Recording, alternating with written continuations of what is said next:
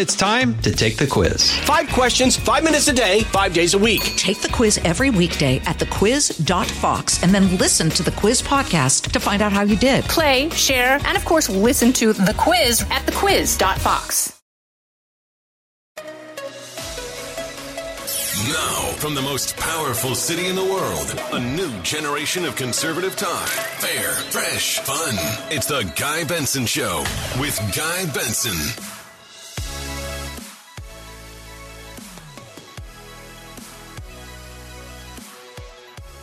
It is Thursday, April 28th, 2022. I'm Guy Benson. This is the Guy Benson Show.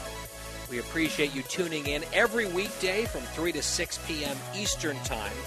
The show is also available around the clock, on demand, for free every day after the program concludes. That's at GuyBensonShow.com. The podcast, no charge to you. GuyBensonShow.com, FoxNewsPodcast.com, or wherever you get your podcasts. We are loaded up today with a stellar lineup. Dana Perino is going to be here later on this hour. Looking forward to that conversation. She, of course, is co-host of America's Newsroom with Bill Hemmer. She's also co-host of The Five. She's going to be here with her thoughts on a number of political issues. Charles Payne will be here in the next hour, breaking down today's surprising, unexpected, terrible GDP number, with GDP growth shrinking last quarter. What does that mean? Is a recession inevitable? Charles Payne with his analysis coming up. K.T. McFarland will also join us on foreign policy, Afghanistan, Ukraine, China, and more in our middle hour. And in our final hour, U.S. Senator Bill Hagerty, a Republican from Tennessee. He was grilling the Attorney General just yesterday on Capitol Hill about the Hunter Biden investigation and whether or not it will remain apolitical, not politicized, and free of undue influence from the Biden administration. We will talk to Senator Hagerty about that issue and a few others as well. Well, as we come on the air here today, I have to admit that I am scratching my head when it comes to the Biden administration's messaging on COVID and the pandemic, and I'm not alone. In fact, you might be saying, Benson, what are you doing? Stop listening to them. None of it makes sense. It's all incoherent. It's all Calvin Ball, constantly changing senselessness. And that is a lot of the time how it feels, quite honestly, where it's just capricious and not really responsive to actual science, and they can't really explain certain things. But I guess it's just part of my job or part of my nature, maybe both, that I do pay attention to some of the things that they are saying about this pandemic and how it might affect our freedoms, the way that we live our lives. I'm attuned to these things because these pronouncements actually sometimes matter in terms of the things that they require. Right? Like, for example, it is still active CDC guidance for toddlers and young children who are 2 years and older to have universal indoor masking at early care and education programs, regardless of vaccination status. It's crazy. Right? The CDC put out their own data yesterday. We talked about it. That 3 out of 4 American children have contracted COVID. Almost every single one of them in the country survived COVID, most of them fairly easily. Hospitalization rates were barely on the radar at all for Americans, infant through age 18. Right? That age group had an extremely, extremely low hospitalization rate and an even lower, much lower death rate, which is microscopically small.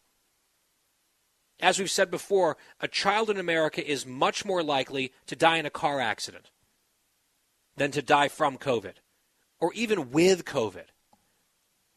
A child in America is more likely to drown in a swimming pool or a lake.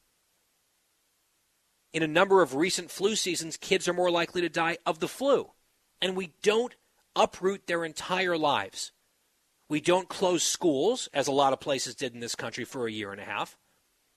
We don't slap masks on these kids for the flu every year, interfering with their development on multiple crucial levels and just fueling this epidemic of depression, kids falling behind, skills atrophying or not developing at the correct speed or level that they should be. And now here we have this data once again showing that, oh, surprise, actually 3 out of 4 kids in this country have had COVID. Most of them were just fine.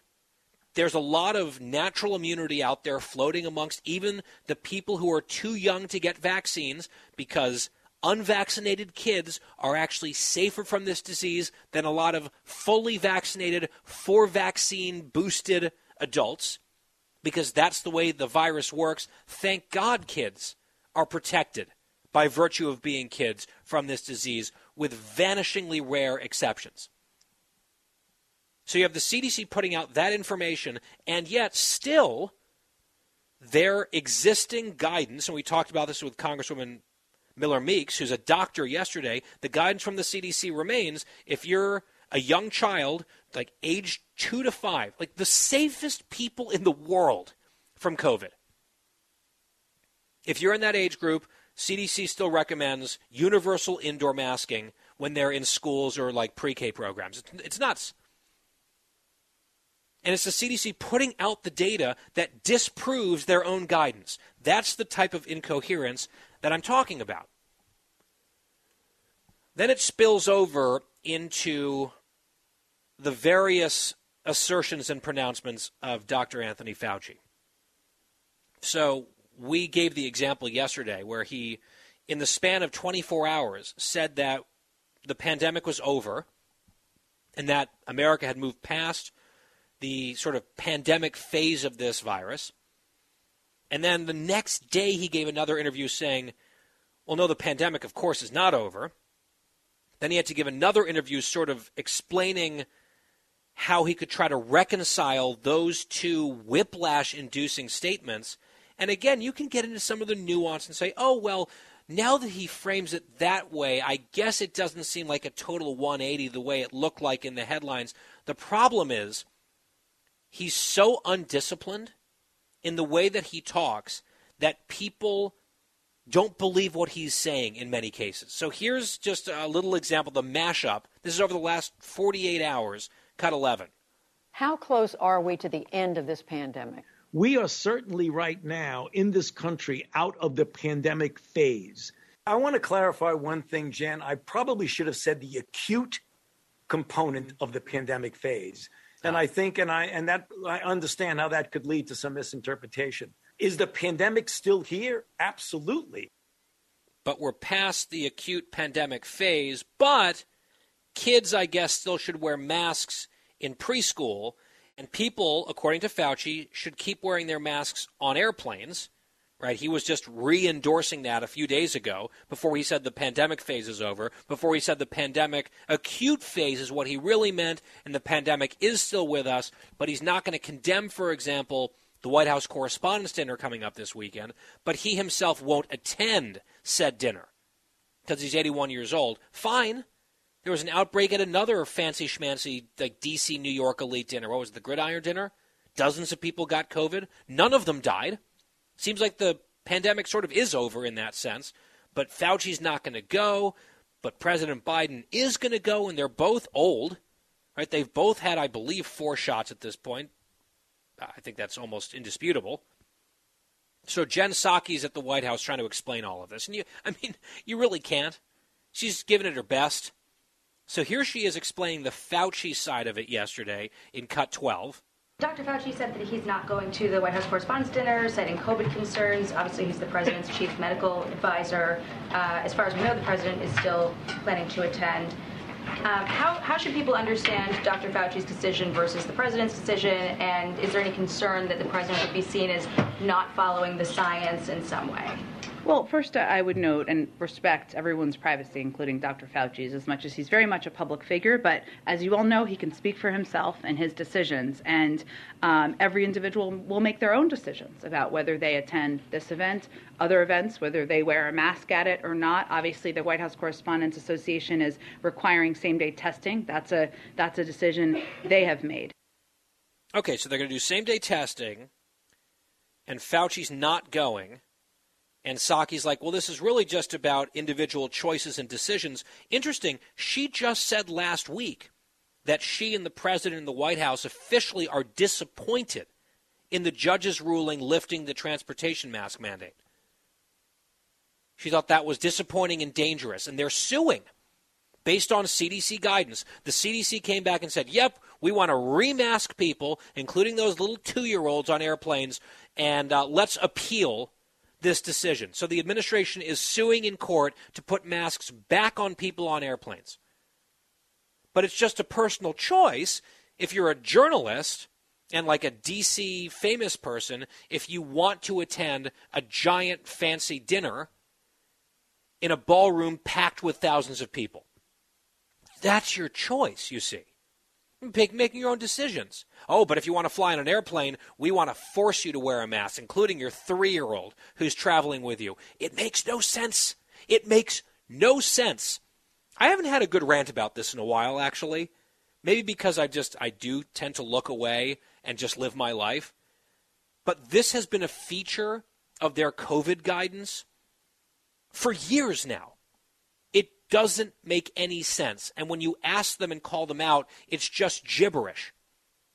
Why should journalists who are adults have the free choice to attend a crowded dinner in a ballroom in Washington, D.C., where they're not installing a bunch of special air filters, by the way? That was a story this week. That's their choice. But if you want to bring your kid on an airplane and fly to go see grandparents or whatever, this administration, based on the CDC, recommendation is getting the DOJ to sue in court to force all of you to wear masks on the airplane, even though that will not be required at the correspondence dinner. What? Like, why? And then in that question that you just heard of Psaki, I think it's a fair point as well. If Fauci, who's 81 and seems to be in very good health overall, if he's not going to go because he's too concerned about COVID, and he's the chief medical advisor to Biden. In fact, Fauci says that he is the science, right? When they attack me, they're attacking science itself. And he's also the law in his own mind. We learned that last week. If that's the example Fauci is setting for whatever reasons, why is Biden, who's roughly the same age, 79, doesn't seem to be maybe in quite as good health in some ways, why is he going into this packed room filled with people? That's a fair question, and then Psaki tried to answer it, cut 29. I would note that we also take additional precautions and steps. I would expect that he may wear a mask when he's not speaking. I'll wear a mask when I'm at the dinner in all likelihood.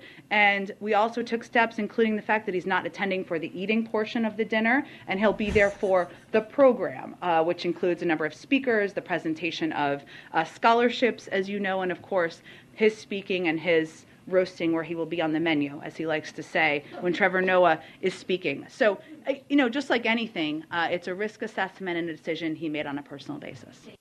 So he's making that risk assessment, the 79-year-old, but he wants to make sure that you are forced to wear a mask with your children on airplanes in a much safer environment, an airplane, when it comes to COVID because of the air filtration.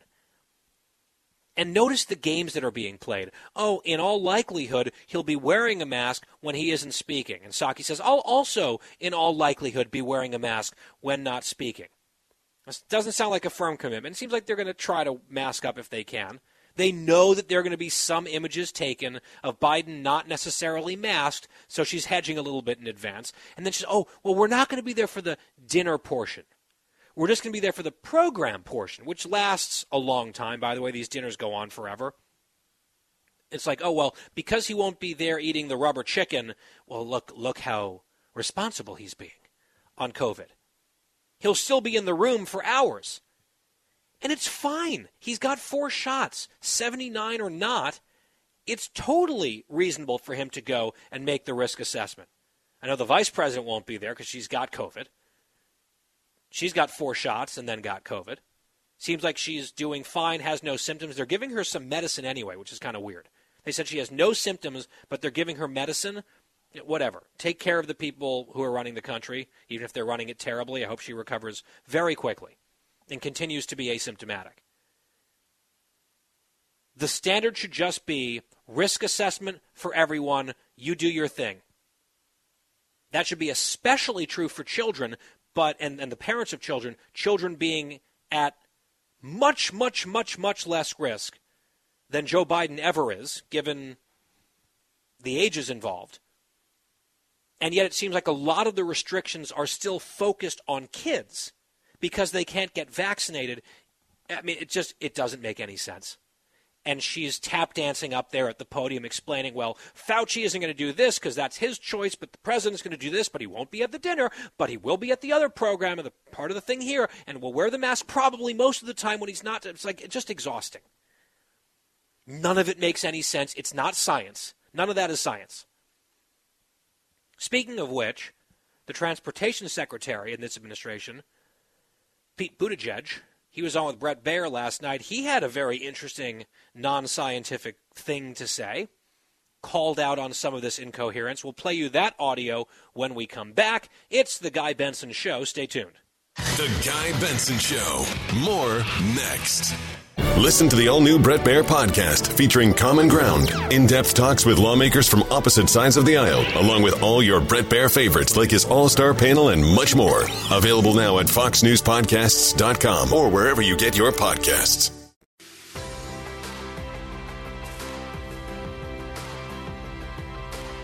I'm Guy Benson. One more point on this COVID incoherence. Pete Buttigieg, the transportation secretary, was on Special Report with Bret Baier last night. Just listen to this, cut 14. You just told me you're going to the White House Correspondents' Dinner. The president's going to the White House Correspondents' Dinner. You're not mandated to wear a mask there. But the administration at the same time is fighting a lawsuit to mandate people on planes, trains, and trains and buses to wear masks. So, like, if you're sitting at home, there's a disconnect here. Well, I think most of us understand the difference between a hotel ballroom and an airplane. And again, a lot of this is about what authorities the CDC has. So even if they don't think we need it at all, they'd still want to make sure that we get clarity in court on the legalities of it. But look, as a practical matter, and I know this is confusing, if you're getting on an airplane, it's your call. It's up to you. And I think the most important thing right now is that everybody's treated with respect. Those who choose to wear a mask and those who choose not to. Okay. What? So the most important thing is if you're getting on a plane, you're making that call. That's your choice. Okay, yes. You want to take the mask choice away from us. That's your administration's position. You're the transportation secretary, sir. It's also a choice to go to the fancy dinner. No one's forcing anyone to go to the White House Correspondents' Dinner. That's also a matter of personal choice. But I love the first thing that he says. It's like, well, it's sort of condescending. Well, Bret, I think we all understand, or most of us understand, the difference between a hotel ballroom and an airplane. Well, actually, yes, Pete, most of us do. And the science has shown that it's a hotel ballroom that is significantly less safe when it comes to the spread of COVID compared to an airplane. You are at a much lower risk on an airplane thanks to the air circulation and air filtration systems than you are in a room filled with people at a hotel somewhere. He was sort of suggesting the opposite is true. Maybe he doesn't know this. Maybe he was like, where was he for the last 2 years? I know he was on paternity leave there for a while. But this has been pretty well established. Look at the Gridiron Dinner and the dozens of cases that proliferated out of that event versus, to my knowledge, 0 super spreaders from airplanes. You should know this, especially in the job that you were given, Transportation Secretary Buttigieg. It's the Guy Benson Show. Out of the gates and ready to go. Hey, it's Hutton Withrow. Hot Mike is here on the Outkick Network. We've got your afternoon covered with the latest sports discussion, and it's available wherever you find your audio. Daily analysis and news. He is hot. I am Mike. Actually, my name is Chad. His name is Jonathan, but you get the picture. We're going to bring it every single day. Whatever you want to call us, we'll respond to. We just want you to respond to what we're dishing out every day. And while you're here, we hope you subscribe to the podcast, like, subscribe, and share. Talking about the issues you care about. Guy Benson. Moving right along. Quite a clip here on the Guy Benson Show already on this Thursday. Thanks for listening. GuyBensonShow.com. Podcast is growing big time. Thanks to all of you. We're very grateful. GuyBensonShow.com. With us now is Dana Perino, co-anchor of America's Newsroom, co-host of The Five, New York Times best-selling author, most recently, of Everything Will Be Okay, now available in paperback. Dana, welcome back to the show. Great to be here. I was down at the border this week, Sunday through Tuesday, and I happened to be down just about an hour from Eagle Pass when the news was breaking that soldier, that Texas National Guardsman, his body had been found as he had jumped into the Rio Grande to save some drowning migrants who turned out to be drug smugglers. They survived. He did not. And that day, the White House, which had been mum on this whole situation, I still don't think we've heard from the president on it at all. They were asked about it, and Jen Psaki gave an answer. You guys played it on the 5 that evening. I was watching. I could see, and maybe I'm overreading this, but I could see in your face that you were not necessarily a fan of how this Q&A went. We'll just play it real quick here. Cut 23. Does the White House feel at all responsible, and what more can you offer to people who, you know, are on the border, in border communities, who are experiencing loss and trials like this? Well, of course, we are mourning the loss of his life, and we are grateful for the work of every National Guardsman. I would note that the National Guard work for the states, and so he is an employee of the Texas National Guard, and his efforts and his operation were directed by there, not by the federal government. In this effort, in this apparatus, we've long stated that our immigration system is broken. There needs to be more done to invest in smarter security, to have a more effective asylum processing system. And we would welcome any efforts for any elected officials to work with us on that.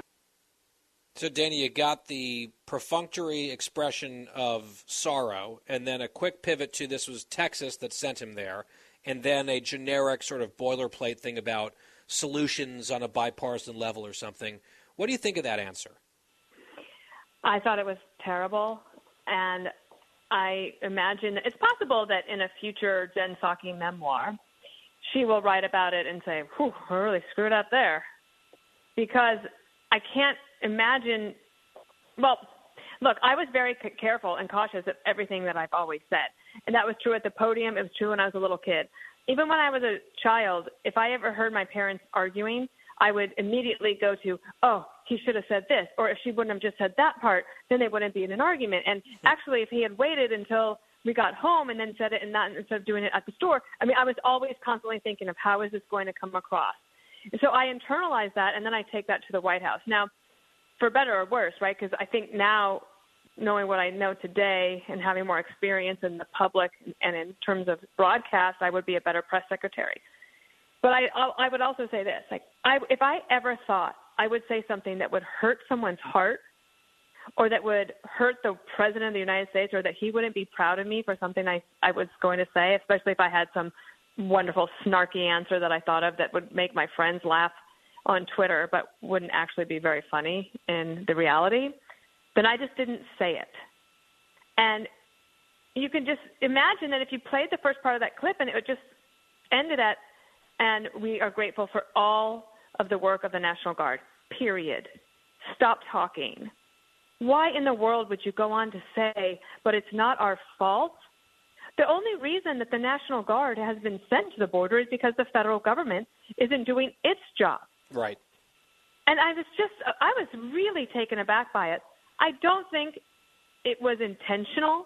However, every single one of us every day gets a million choices, and that includes what we say and don't say.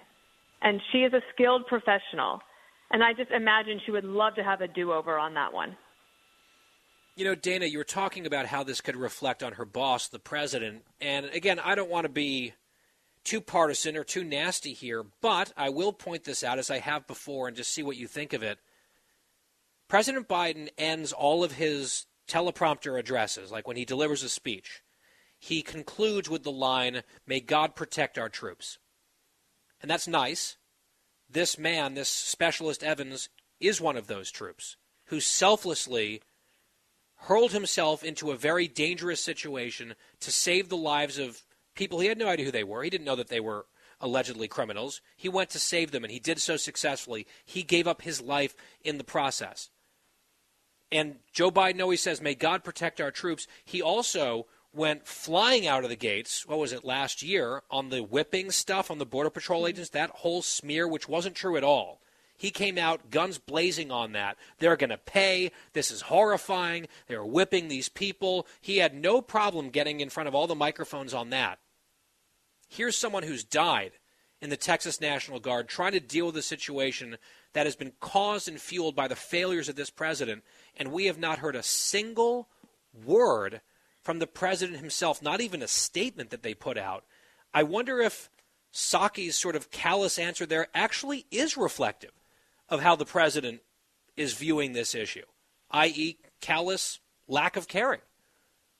Right. If your instinct is not to call the family as commander-in-chief and to be able to tell Jen Psaki, you could just let the press know that I did talk to the family. No details. Don't need to know details. That you called would have mattered. But that's not their instinct at all. But imagine, Guy, say Bishop Evans had seen those two struggling in the water, but, was looking at them thinking, I don't really want to risk my life because who knows who they are, and those people had drowned and died.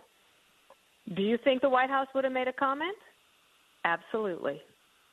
And so instead, what the White House could have done is say, we are so grateful for Bishop Evans, and we believe that his heroism and his quick thinking and his selflessness absolutely epitomizes the best of America. And we understand that's why so many people want to come here, and we continue to work on blah, blah, blah, go into your boilerplate, whatever.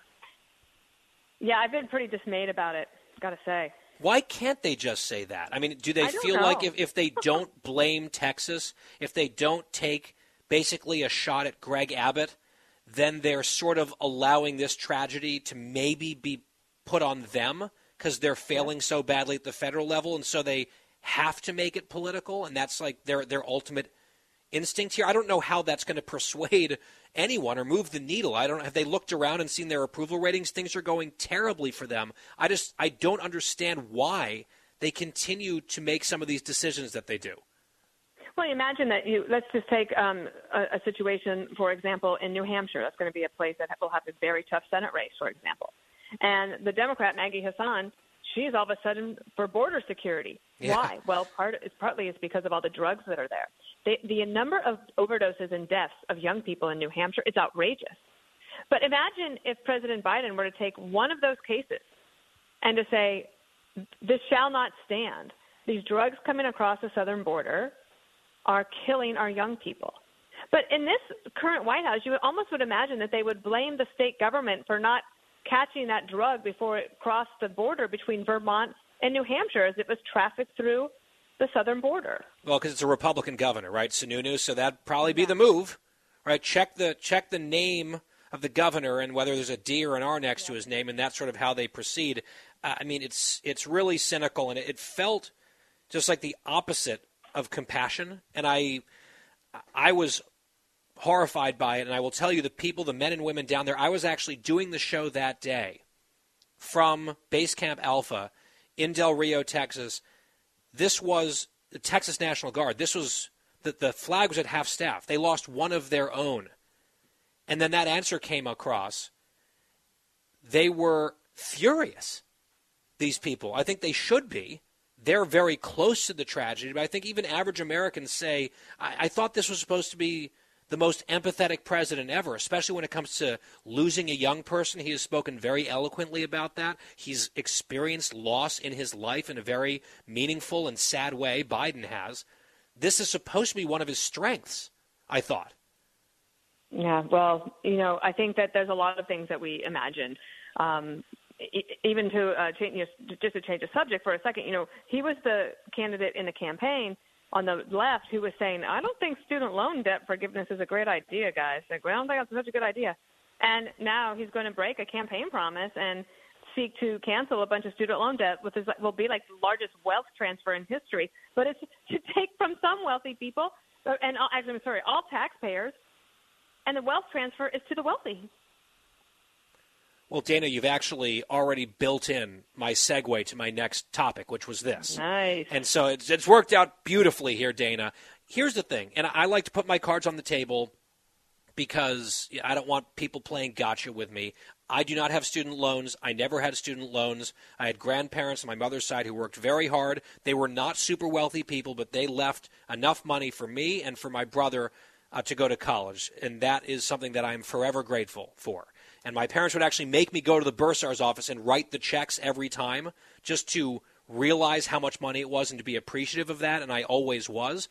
But I also graduated from college not burdened with that, and I understand a lot of people aren't in that boat, and I don't want to pretend like I'm speaking for them. However, there are a ton of people in this country. In fact, a majority of Americans, roughly 60%, don't go to college.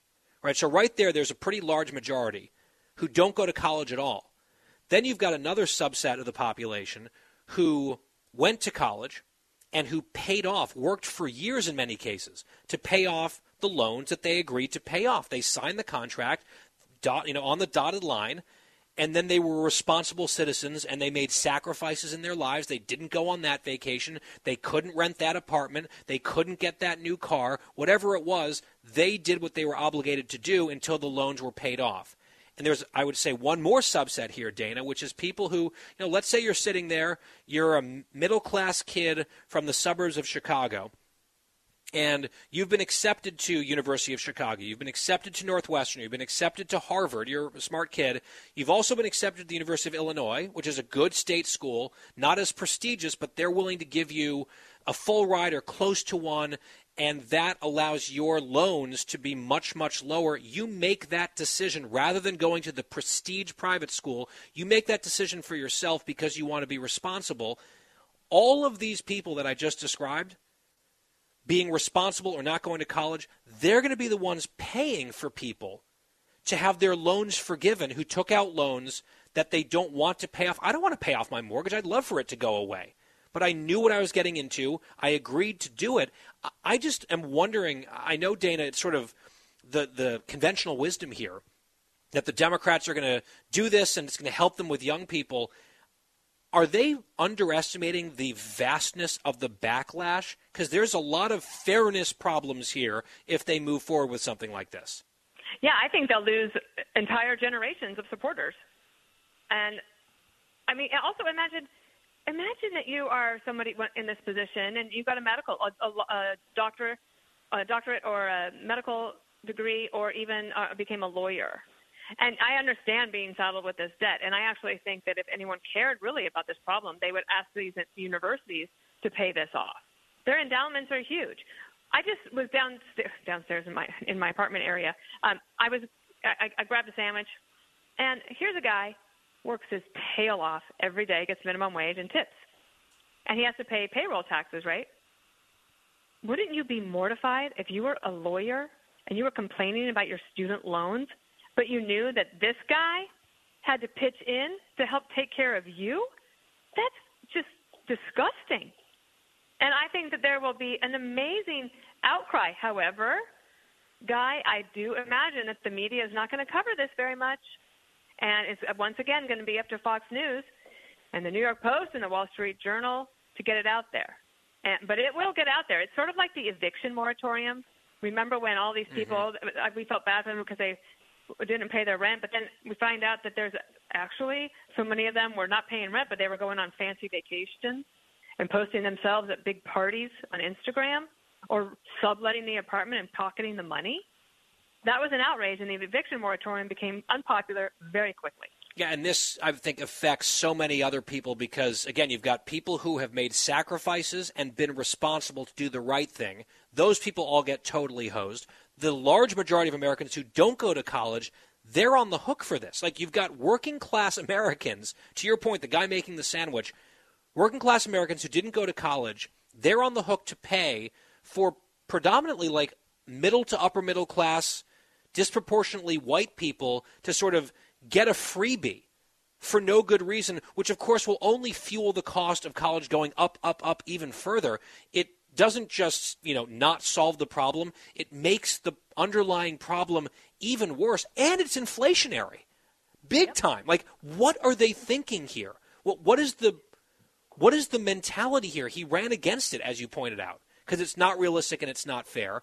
It will trigger a backlash Are they so blinkered and like focused on a tiny corner of Twitter and like progressive politics that they think this is maybe something that'll be a boon for them politically?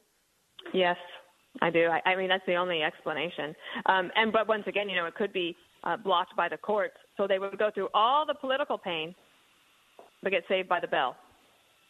I mean, it really is a nonsensical position. But look, this is the position he's taking. And I also don't think it's fair just to blame the progressive left. I mean, I put this at the feet of Joe Biden. Yes. He's the president. He's the one making the decision. He answered the question today at the press conference. It's not Weekend at Bernie's. He's making these decisions, and he needs to own them. Dana Perino is co-anchor of America's Newsroom from 9 to 11 Eastern Time on Fox News Channel. Then back every evening at 5 p.m. for The Five, also on FNC. She's got a string of best-selling books, most recently Everything Will Be Okay, available in paperback. Dana, always enjoy it. Talk to you soon on the TV and the radio and in person and all the good things. Okay, love you much. Thank you. Likewise. It's The Guy Benson Show, and we'll be right back.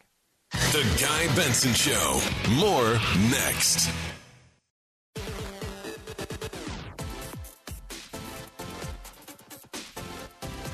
It's the Guy Benson Show. We're just talking with Dana Perino about the student loans issue, the cancellation of forgiveness of the student loans, and Biden is, I guess, considering just waving a wand and trying to do that. And it occurred to us earlier that here at the show, the rest of the team, this actually affects them personally.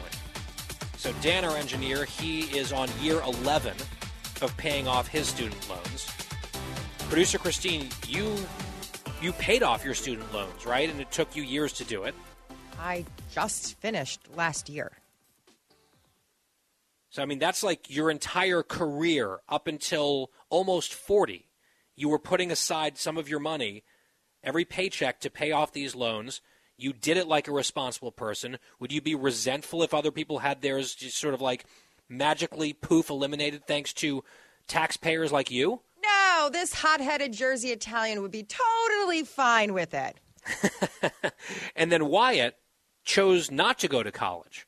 And he's got his career started here at the show, and he's a huge part of the show. Wyatt, was part of that decision not to go to college because you didn't want to take on big loans? You didn't feel like that was going to be worth it to you? Yeah, Guy, I just didn't see the value in it, and that's why it was one of the main reasons why I decided not to go. And Wyatt, you would be on the hook for a bunch of people's student loans. You decided not to go. You made that choice for yourself. Christine did the responsible thing. Dan actively doing the responsible thing. That all just sort of gets broomed off to the side if Biden does this. I mean, it is just the definition of unfair. Another hour of The Guy Benson Show coming up next. You don't want to miss it. Charles Payne, straight ahead. Live from the most powerful city in the world, unconventional talk from a fresh, unconventional conservative. Guy Benson Show.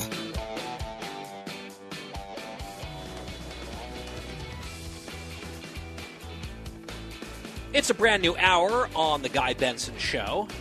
From D.C., thank you for listening. GuyBensonShow.com is our website. The podcast is free every day if you miss any of the show. For example, if you missed that Dana Perino interview last hour, she was on fire. En fuego, as they say. And that was a great interview. And it'll be available on that free podcast. GuyBensonShow.com. Heading to California tonight, doing the show from L.A. for a couple of days. Looking forward to that. As we move into our middle hour of 3 on the broadcast, here's a Fox News alert. The Dow rising substantially today, closing up 615 points to 33,917. Still to come on today's show, K.T. McFarland this hour, Senator Bill Hagerty of Tennessee in the next hour, and joining us now is Charles Payne, host of Making Money with Charles Payne, 2 p.m. Eastern on Fox Business Network, at CV Payne, P-A-Y-N-E, on Twitter.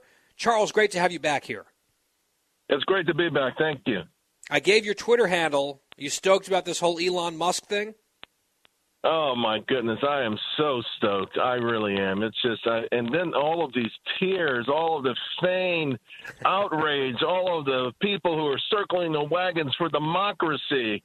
It's just really absolutely amazing. I love it. I love he's a guy that I've always admired anyway. And, I've seen the detractors come out no matter what. I mean, he naturally attracts haters anyway, but this is a whole different level. Charles, I want to ask you about this news that I woke up to today, or just, finally got on Twitter and I saw the GDP number come out. Maybe I just don't follow this as closely as you do. I was shocked. I mean, the number was so big last quarter. I know it fell, I think, short of some of the expectations, but it's still a big GDP growth number. We're bouncing back from the brief recession due to COVID. And then here we are in the last quarter, and GDP shrank. It went down by 1.4% on an annualized basis. I was not expecting to see a number like that. What did the experts say about this? Were they expecting the economy to shrink? No one was expecting it to shrink, but the number has been coming down. Like, I would say about a month ago, you still had some people who thought it could be as high as 3%. But then you started getting anecdotal things, because almost every day some sort of economic data comes out, from retail sales to housing sales to pending home sales to, and then, of course, we know the different kind of economic headwinds we have of being inflation first and foremost. I thought it was interesting, though, that the experts sort of played it off. And it's not a big deal, an adjustment in inventories. But it is a big deal. And what's really intriguing is these are the same experts who broke out the pom-poms with that big GDP number in the fourth quarter of last year. But that was 99% inventory rebuilding. And the reason it's important is now you have all of these businesses that got all this inventory, a lot of it after Christmas, after the holidays. You got recession. You have people with less disposable income. They may be stuck with this stuff. And then if they're stuck with it long enough, we may actually start to see them having to do discounts and other things they don't want to do. Ironically, what happened today enhances the idea that we're going to have recession sooner rather than later. Now, technically, a recession is just two quarters in a row of negative growth, right? And so everyone was kind of saying, well, first quarter will be up, second quarter will be up, so there's no way we'll get recession this year. All the experts said it could happen in 2023. Now we're looking around saying, golly, maybe it could happen now, and no one was prepared for that. Charles, I saw some of the preemptive spin. Like, even before the number came out, it seems like there were people working the phones with their journalist friends. And then after the number came out, it's like, okay, well, this obviously isn't good, but these other underlying elements of the economy remain strong. So 2 points here. Number one, this would not be the way they were covering it if it were a Republican president. If it was Donald Trump or George Bush or any of them, Ronald Reagan all the way down. If it's someone that they don't like, they're not going to be making these kinds of excuses for them. If it's someone that they do like, they're much more willing to engage in the spin. I think that's undeniable. Second point that I want to ask you about, though, how much of the spin or how much of sort of the counterpoint that's being made here, how much of that is legitimate and true and fair, and how much of it, in your mind, is just spin covering up bad news? Well, first and foremost, you're 100% right. And CNBC is the worst. So if you're trying to monitor your portfolio, some of the jobs reports that came out more recently, we've never seen anything like this. And of course, last year, I'd say of 12 months, we probably missed the number 10 times. And sometimes we missed it by just no one could even predict how poorly some of those numbers came in. But we have 11 million jobs open. People are working. The consumption part is what people talked about in this, looking for the silver lining. And it was good. But again, this is for the last 3 months. We know what the way prices are going up. And this is, by the way, also earnings season. So we're hearing from corporations as well that consumption part is not going to be maintained. We know that already. So the problem is the main problem is you're pointing to that as a silver lining, but it won't be a silver lining in the current quarter, and we're still going to have inventory issues. So They tried. You're right. There's obvious that the White House started getting in touch with folks in the last 24 hours. They were prepared. President Biden used some of the same talking points today. But the fact of the matter is those silver linings weren't that great. And on that point, again, as the non-expert, let me ask you, as the expert, with the Fed raising rates to try to deal with inflation, that often leads to recession, or certainly that's one of the concerns or dangers. People talk about the soft landing versus the hard landing. If you're going to have to keep raising rates, you might end up with a hard landing, and that landing hasn't happened yet, right? This decrease in GDP, this 1.4% drop, that really doesn't have the rate hikes baked into it yet. So that's another thing sort of looming out there. Is that right? You're 100% right. It's first of all, the Fed was going to have a hard time engineering a so-called soft landing. Now, they've done it before. The last time was in 1994. But one of the unique aspects of this is this is the first time they've ever gone into one of these rate hiking cycles with the economy slowing. Every time they've done it in the past, the economy was going up. So it made it easier for this so-called soft landing, where it wasn't an abrupt, the economy abruptly hitting the ground. And also, they're doing some other things they hadn't done before. They did this thing called quantitative easing. Essentially, they put a lot of money into the economy, trillions and trillions and trillions of dollars. They took a little bit out once before, but that was like very brief, and then they went back to quantitative easing. So they're going to be hiking rates, taking money out of the economy at the same time the economy is slowing down. It looks like a recipe for disaster. The Fed spoke last week, and it seemed to me that Powell and company are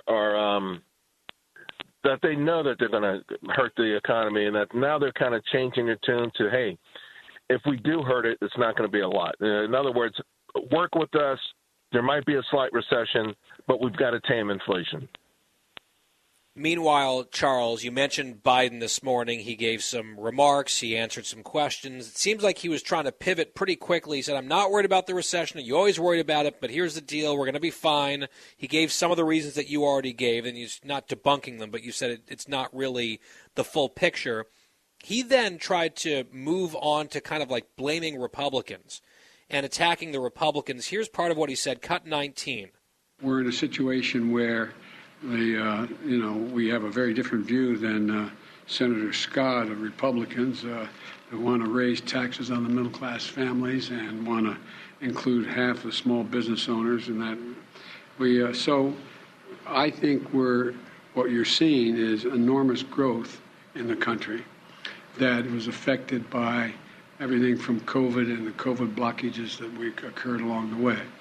Now, you always have to take a look, and no one is predicting a recession now. They're predicting, some are predicting there may be a recession in 2023. So he's sort of meandering there through different thoughts, Charles, but one of them was going after the Republicans. And look, Rick Scott from Florida has this proposal. He's got 11 points. I agree with probably 9 of them.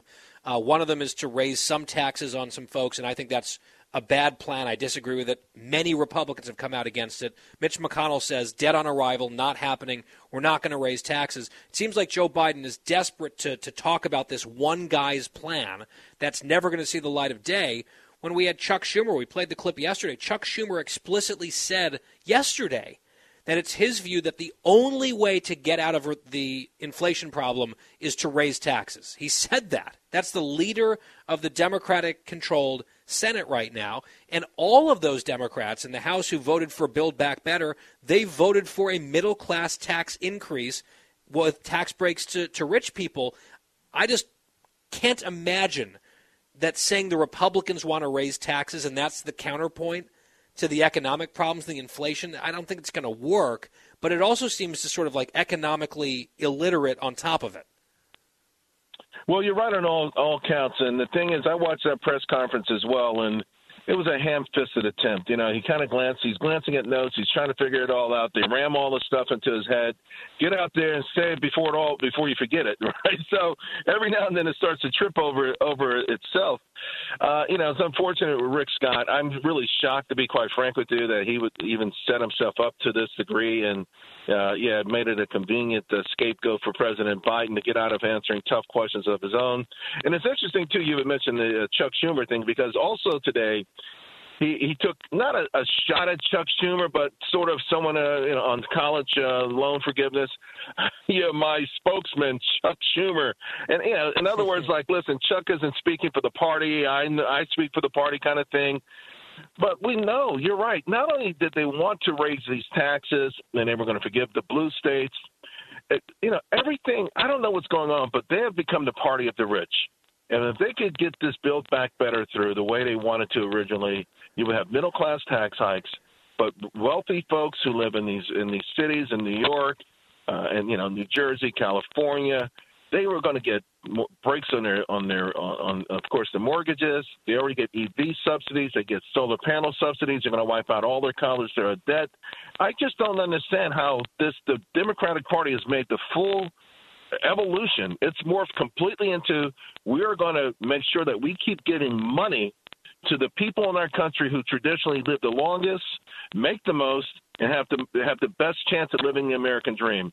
And they keep trying to gussy it up, disguise it. This is racial justice. It's nuts. The only thing crazier than this is algorithmic justice that I heard yesterday. Yeah. That was a new one. Algorithmic justice. What do we want? Algorithmic justice. When do we want it? Now. That's quite a chant there from Ed Markey. No, but you're right, Charles, and I think there will be books written about this, the evolution of the Democratic Party into becoming the party of the rich and the very poor, and the Republicans are basically everyone else in between, and I think that's probably a place where the Republicans don't mind being, and the Democrats are just going to keep saying, well, they're the party of the rich until, I guess the talking point just doesn't attach anymore because for the reasons that you just laid out, it's not really accurate at this point. Charles Payne is host of Making Money with Charles Payne. He is the host of the program, of course. 2 p.m. Eastern every weekday on Fox Business Network. He's on the newly Muskified Twitter at CV Payne. Charles, we always appreciate it. Thank you very much for your time. We'll talk soon. Yeah, I appreciate it, buddy. Absolutely. Charles Payne here on that number. Again, it was a shocking number to me, and I think a lot of people are bracing to see what happens next quarter. We've got you covered on The Guy Benson Show. Back after this.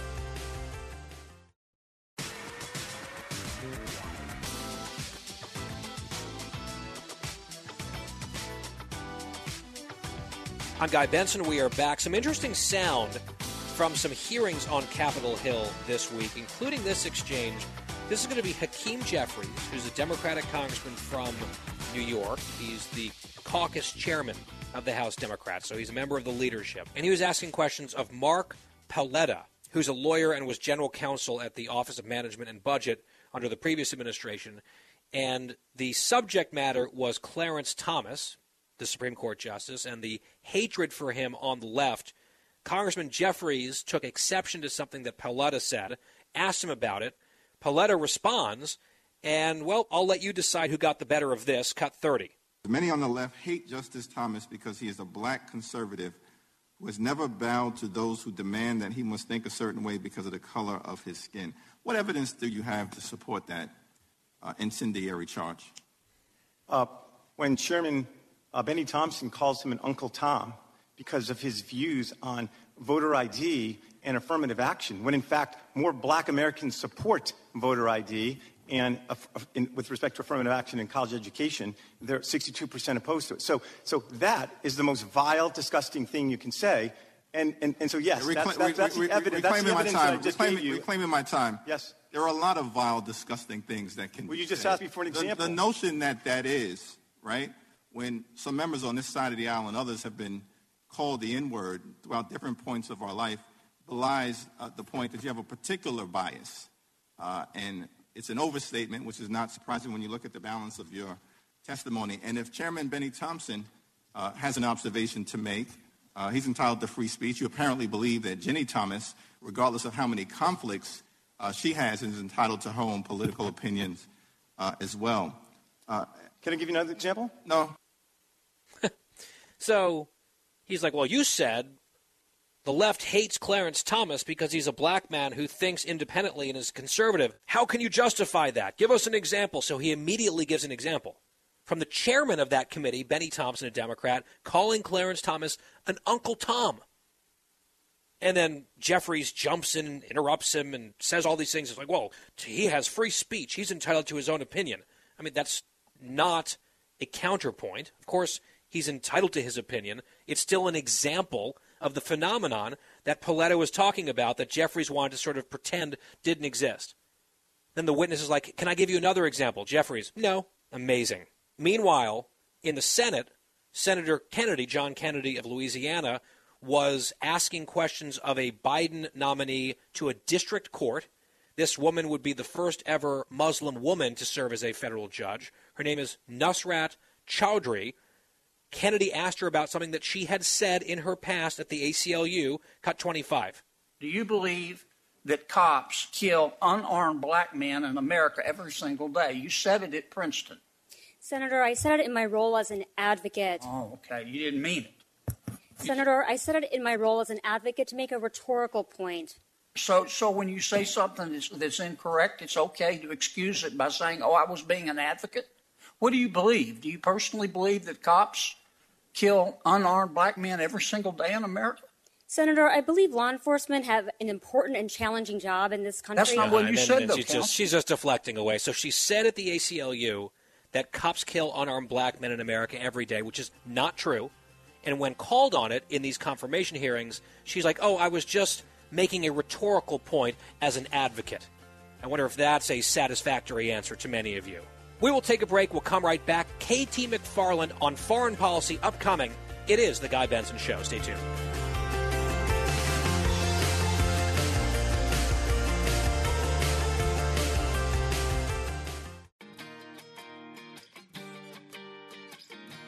Talking about the issues you care about. Guy Benson. Back here on The Guy Benson Show, halfway through the Thursday edition of the program.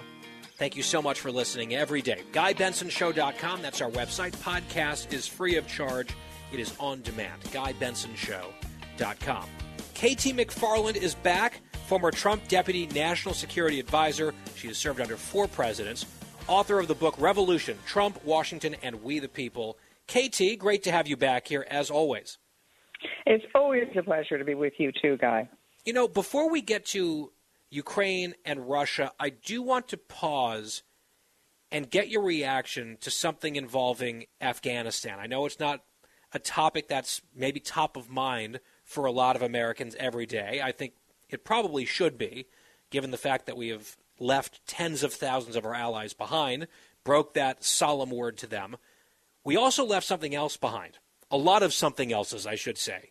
The Pentagon putting out a report yesterday indicating that they've sort of gone through their logistics list, and they are guessing that approximately $7 billion of U.S. military equipment was left in Afghanistan over the course of this hasty, chaotic withdrawal. $7 billion.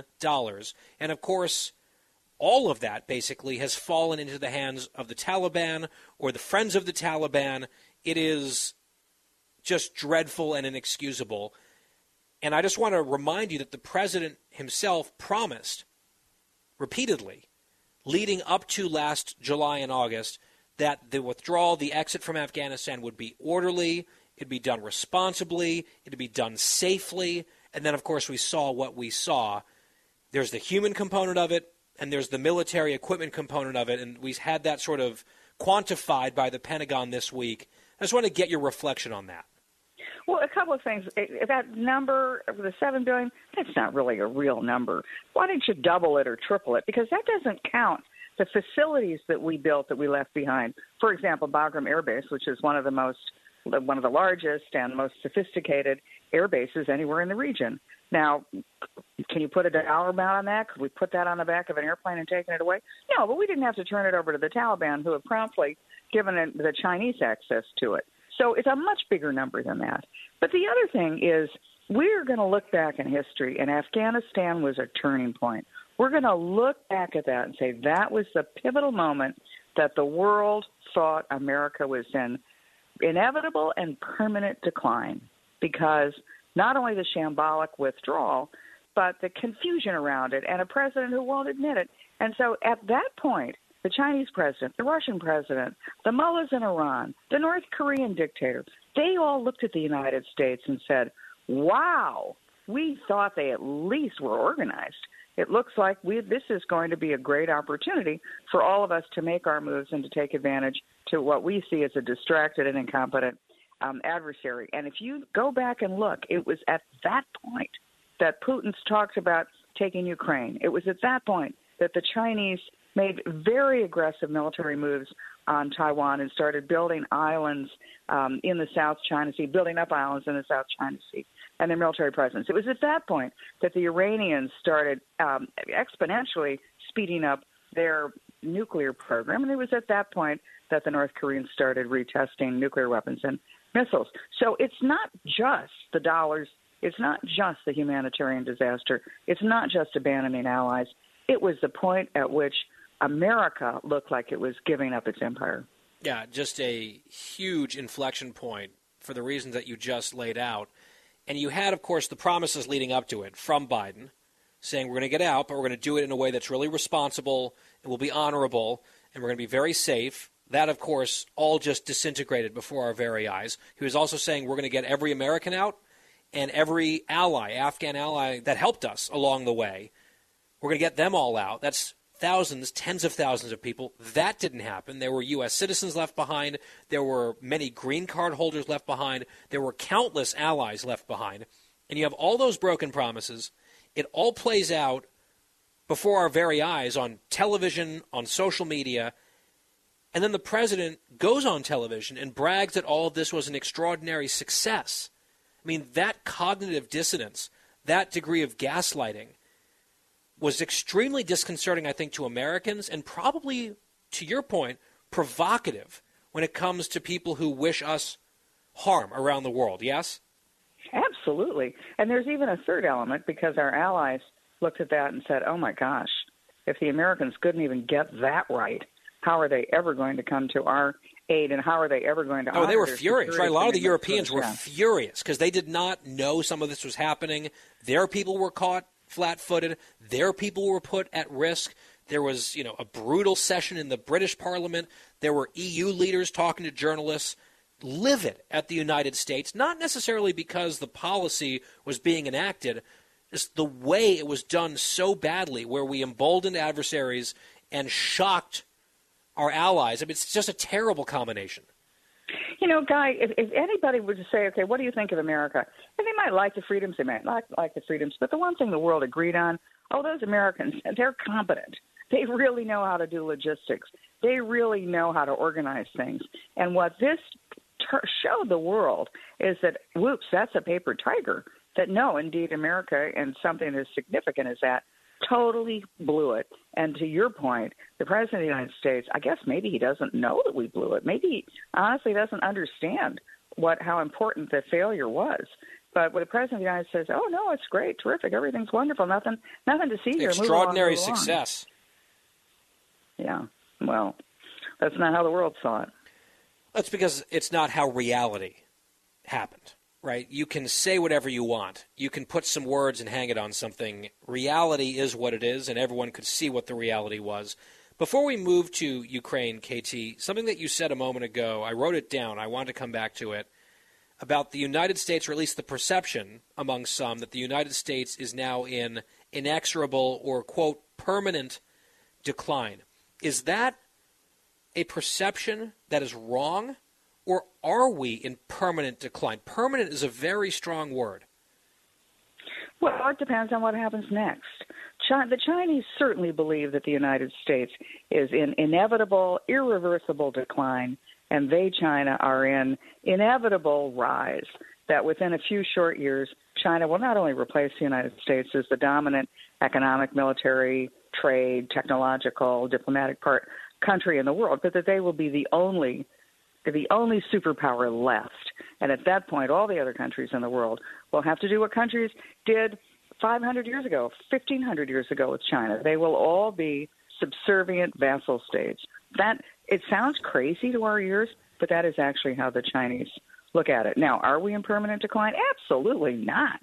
In fact, if you look at China and the troubles China's going to have in the next year and the next 10 years. Oh, they're having right now, right? Huge problems with COVID and locking down their cities and a lot of discontent, demographic problems, fiscal problems. It's not all hunky-dory in Beijing and beyond. Clearly, and it's also not hunky-dory in Moscow. So that our two major adversaries, they're in big trouble, and they will be in more trouble as time goes on. The question is, what is the United States going to do? I mean, in the book that I wrote, one of the things that I concluded was, especially after leaving the country after the Mueller investigation and getting slapped around pretty hard over the Russia hoax, which now, of course, has been shown to be a complete hoax. They made up the whole thing. One of the things I realized was that the United States goes through these inflection points, as you call it, or this sort of revolution, political revolution. We do it about every 40 years. We have since the very founding of the nation. And why does it happen? Well, people in power, they want to stay in power. They don't do anything they can to stay in power, witness the Biden administration. However, the American people are constantly changing, demographically, economically, how we make our living, where we live, what is the average age. I mean, we constantly are changing, not just because of immigration, but just that's who we are. That's in our DNA. And after about 40 years, the people get so disconnected from the government that the people say, okay, I've had enough. I'm going to get new people in here. We're going to go in a different direction. That's what happened in the American Revolution, the Jacksonian Democratic Revolution in the 1830s, after the Civil War, the Industrial Revolution at the turn of the 20th century, the Great Depression, the Reagan Revolution, and I think we're going through that period now. The question is, how do we come out of it? I think we've got enormous opportunities, starting with oil and natural gas. The United States scientists and engineers, they realized about 10 years ago that they figured out how you could get oil and natural gas out of rocks. And it turns out we have the best rocks in the world that are so suitable for this. And so they began the fracking industry. The United States has the ability to give energy, oil and natural gas, to the world for 100 years. We can take advantage of that, as we were starting to do in the Trump administration, and then we can replace the Middle East as the dominant superpower of energy. We can replace Russia as the dominant supplier of energy to Europe. There are a number of things we can do. We just have to have the will to do them. Yeah, survive and advance, to use a sports term, to sort of adapt, reset, succeed.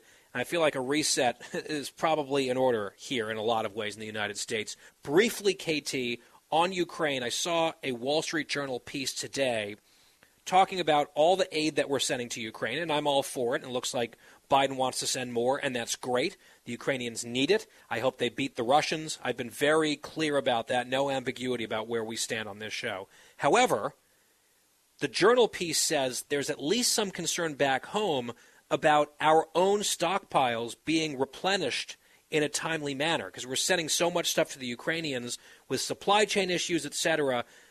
We might not have the stockpiles that we are comfortable having here because of those transfers.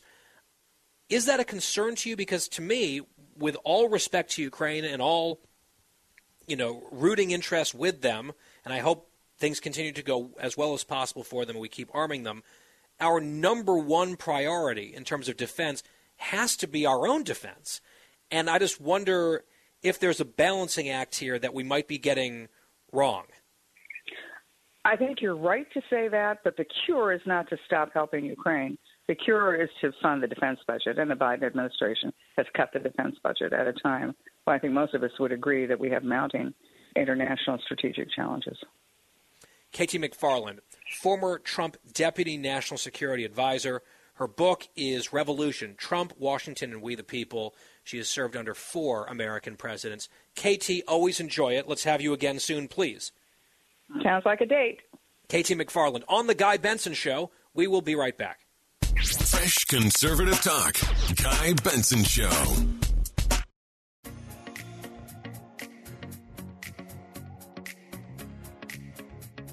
Welcome back to The Guy Benson Show.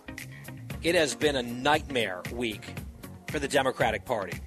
And not just because of this terrible economic GDP number that was released today, but just on a granular level when it comes to the upcoming congressional elections. We all know, we've been talking about it now for months, that the Democrats are likely going to lose at least the House of Representatives and very well could lose the Senate as well. We'll see what happens in November. But the big question has been, it would take some earthquake for the Republicans not to win back control in the lower chamber. The debate among the analysts and the experts and the handicappers is, how big will this wave be? How many seats will Republicans gain? What will the losses look like in terms of scope and pain for the Democratic Party? And one of the areas where the Democrats were pinning at least some hope was in the state of New York, because New York Democrats had drawn an unbelievably aggressive, gerrymandered map for their redistricting, where they were going to simply eliminate a whole handful of Republican districts. They'd be gone. And they would reduce Republicans to just the tiniest footprint possible in the state Senate and especially in the House of Representatives. And we had actually talked about this on the show a little bit because it was so brazen. Part of it was the hypocrisy, right? Like the Democrats and progressives in the media, they're always very, very concerned about gerrymandering when it's Republicans doing the gerrymandering. But when it's their own side being ruthless partisans, they're just not so offended by that. They're not going to really pay so much attention to that. Same thing with money in politics, right? Right-wing money in politics is a threat to democracy. Left-wing money in politics is helping democracy. It's kind of that simple, that simplistic, but that's how they think. Because ultimately they're partisan beasts, like so many of the people on the other side who they think that they're just far superior to. I know, we're just good government people, whereas those other folks are knuckle draggers, ends justify the means, anti-democracy, the whole litany.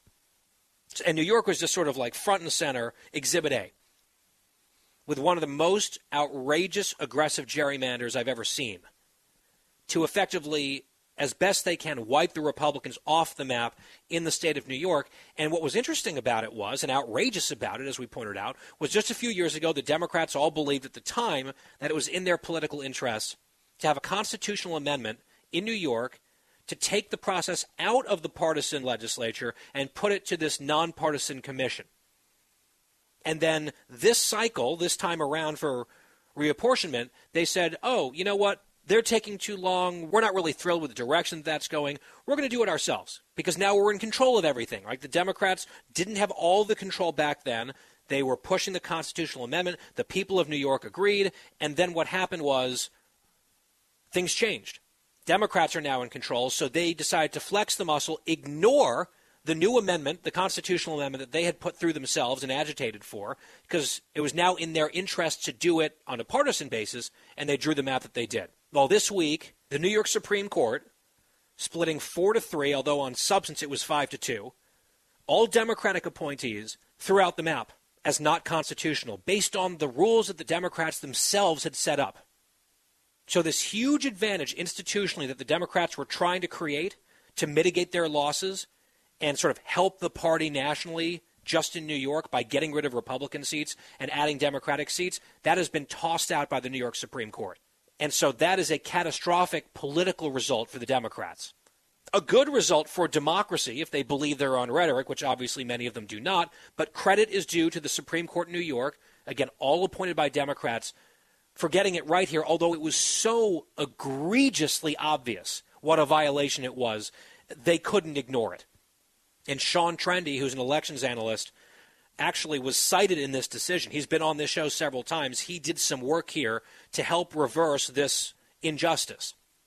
So that is a blow to the House Democrats, who have already absorbed one blow after another. So that's good news. The outrageous map has been tossed by the top court in New York. Meanwhile, quickly in New Jersey, we told you about the nonpartisan commission, and it involved Princeton University and that whole process for their redistricting. Well, someone at the top of that program through Princeton, who was widely criticized for favoring the Democrats, hiding the football from Republicans, and sort of making it not actually nonpartisan, even though that was the goal. That individual, Dr. Sam Wang, is now under investigation by Princeton University for data manipulation and abusing staff. The New Jersey Globe, quoting someone, is saying this about this guy who's at the top, of this process, quote, he'd fudged the numbers to get his way. He had an agenda.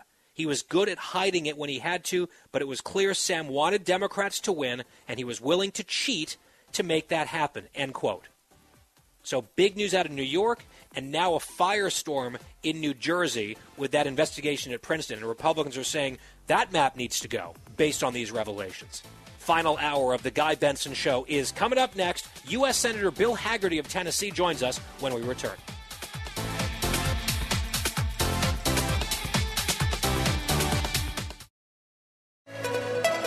It's 5 o'clock in the most powerful city in the world, Washington, D.C. It's time for the Guy Benson Show Happy Hour, sponsored by the Finnish Long Drink. Finland's most popular alcoholic beverage has come to America. Visit thelongdrink.com. And now, here's your host, Guy Benson.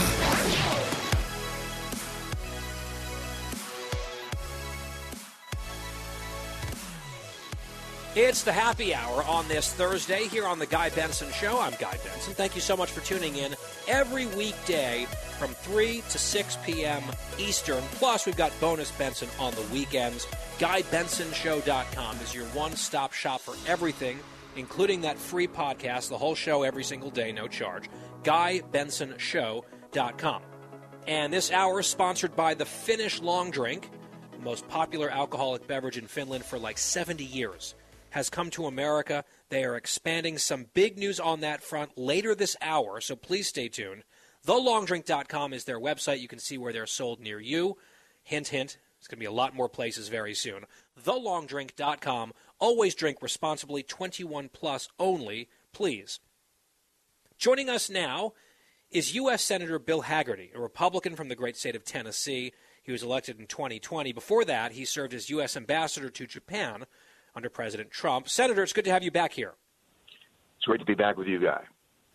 So I was watching with some interest the question and answer session that you held with the Attorney General regarding the president's son, Hunter. And I understand that generally it is a best practice in politics to keep a politician's family out of things. However, when there are some serious ethical questions that are being raised, and when those ethical questions have been buried during a campaign and censored by many in the media, I think it becomes very much fair game. You seem very hot on this and quite curious about a number of different things. Let's just start with this. What are your big outstanding issues in your mind when it comes to Hunter Biden and the president? And then we can get into how you felt about that exchange with the Attorney General. Well, I think we all know that Hunter Biden has some serious problems. In fact, he's under a criminal tax and money laundering investigation right now. But this is much more than Hunter Biden's problems and his, the concerns about his illegal activity. This has to do with influence peddling at the highest level. This has to do with the president of the United States right now. And what we've had is a situation back in 2020 during the election where the story broke. Hunter Biden's laptop came to light, and the media, big tech, buried it. It was buried just in time for the 2020 election. Who knows what the outcome might have been if this story had been carried to its fullest extent. But, the New York Post was silenced occupying the White House. But we were concerned even then with the revelations coming out about the deals being struck in communist China, the big guy getting 10%, and Tony Bobulinski, who you recall is the former business partner of Hunter Biden, talking about the fact that Joe Biden is the big guy. Some of the things that have come out, I think, with respect to Burisma, the Ukrainian energy company that Hunter Biden was paid $1 million a year to serve on that board at the time that Joe Biden was vice president, and calling off prosecutors in Ukraine. I mean, there was a tremendous amount of potential conflict there. And we've got a Justice Department right now that reports to Joe Biden that's overseeing this investigation. And I think the American people have every right to be concerned about the conflicts of interest that are here. So, Senator, what's interesting is this investigation of Hunter began, this is a criminal investigation by the Justice Department. It began during the Trump administration, but it was not politicized. And we know that because the existence of that investigation did not leak. Even when the whole laptop scandal happened and, Twitter was throttling it and Facebook was throttling it and the media was ignoring it, and that whole episode, if there ever were a time for a politicized Justice Department to whisper to someone at the Wall Street Journal or whatever, by the way, this guy's actually under federal investigation, that might have blown the whole story wide open. But Bill Barr's Justice Department kept a lid on it, which is ethically the right thing to do, by the way. The existence of that investigation came out after the election. I think it's still a significant development there. I think that's a credit to Bill Barr and the Trump administration that this did not leak for political reasons. But there is concern, and it seems like this is part of your concern, that now a Biden-led Justice Department, with the big guy at the very top of this administration, might they have their political fingerprints on this probe, given the political sensitivity around it. That was part of what you were trying to get at with Merrick Garland in your questions, the Attorney General. Were you satisfied with his answers about the lack of politicizing of this investigation now that Biden and his team are running the show?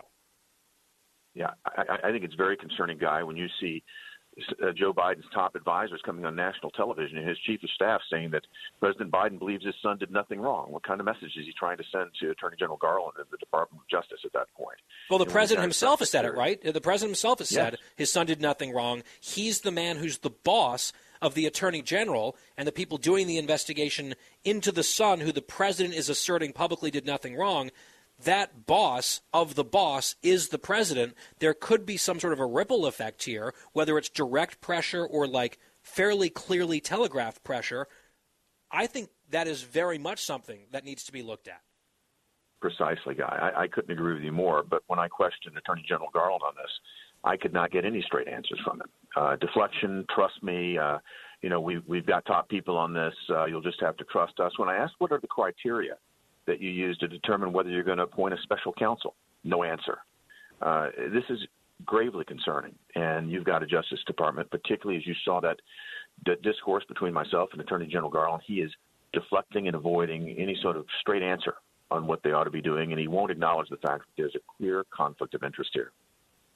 I think the deflections sometimes are even more concerning than a direct answer that may not be perfectly satisfying to you as a member of the opposition party, but at least they're sort of putting their cards on the table. When they're not, when they're hiding their cards like they're at a poker game, I think that sort of sets the imagination off and your mind sort of runs wild about what could be happening. I'm not really sure that serves their interests, being so cagey. Because maybe they're actually playing this by the book, but maybe they're not, and the fact that he was not forthcoming to me is a red flag. I think it's a red flag to everybody that saw that exchange, and I've had a lot of feedback since that point in time. People are very concerned about the way those questions were answered, the fact that he could not be straightforward. If anything, the American public deserves a straightforward answer on this as much as anything else coming out of the Department of Justice right now. I think our confidence has been shaken in so many of the offices of government since the Biden administration has taken over, and this is a place where they should be on their toes. And that was not what we saw in our exchange, in my exchange with Attorney General Merrick Garland the other day. Now, just a moment ago, we were both referencing that laptop story and how it was, in your word, correctly described in my view, buried by the press, buried by a bunch of other people, right? The intelligence officers or former intelligence community members, where they staked their reputations on this being Russian disinformation, which it was not. That was a story concocted by the Biden administration, by the Democratic Party. They disseminated their talking points to all the relevant people who all fell in line. They weren't going to allow this to happen again, the Hillary emails thing. Even if it was a legitimate scandal for a Democrat again, they learned their lesson. They had to beat Trump, so they did what they had to do in their own minds. That's exactly what they executed. And a big piece of it was big tech, as you said. Twitter suspending the account of the New York Post, the oldest newspaper in the country, for days on end, making it so you couldn't even send a direct message, a private message, including the link to the Post story, the key details of which have since been confirmed, finally, many, many months later, by the New York Times and the Washington Post and others. It was not ever Russian disinformation. Elon Musk, the billionaire, richest man in the world, of course, you've been keeping tabs on what's happening with him and Twitter. He tweeted the other day that was terribly inappropriate, what Twitter did in that circumstance. That's really making a lot of people on the left quite nervous, including people inside the company at Twitter. I couldn't help but notice, I think it was either yesterday or the day before, your colleague from Tennessee, Senator Blackburn, who we have here on the show regularly. She was out there on Twitter lobbying for Elon Musk maybe to relocate Twitter from San Francisco to Tennessee. There were some other lawmakers saying, no, come to Texas, come to Florida. I wonder what you think Elon Musk should do. Are you going to echo the sales pitch here from Senator Blackburn? I am totally on board with Senator Blackburn on this one. We would love to see them in Tennessee. I think we've seen so many companies move to Tennessee because it's a state of liberty and freedom. And this is where Elon Musk wants to drive this business, this platform. Tennessee would be the perfect home. I want to shift gears, Senator Hagerty, and talk about the border. I was down at the border Sunday, Monday, Tuesday of this week. Broadcast the show from Del Rio on Monday, broadcast from McAllen on Tuesday.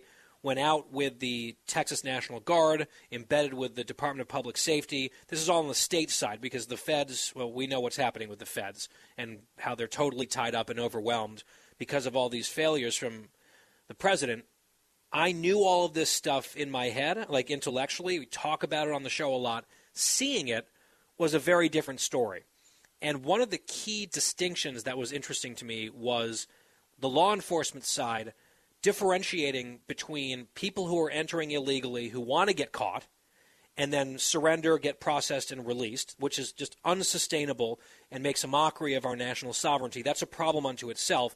But the law enforcement guys are much more concerned about dangerous people, trafficking other human beings, drugs, weapons, and other things like that.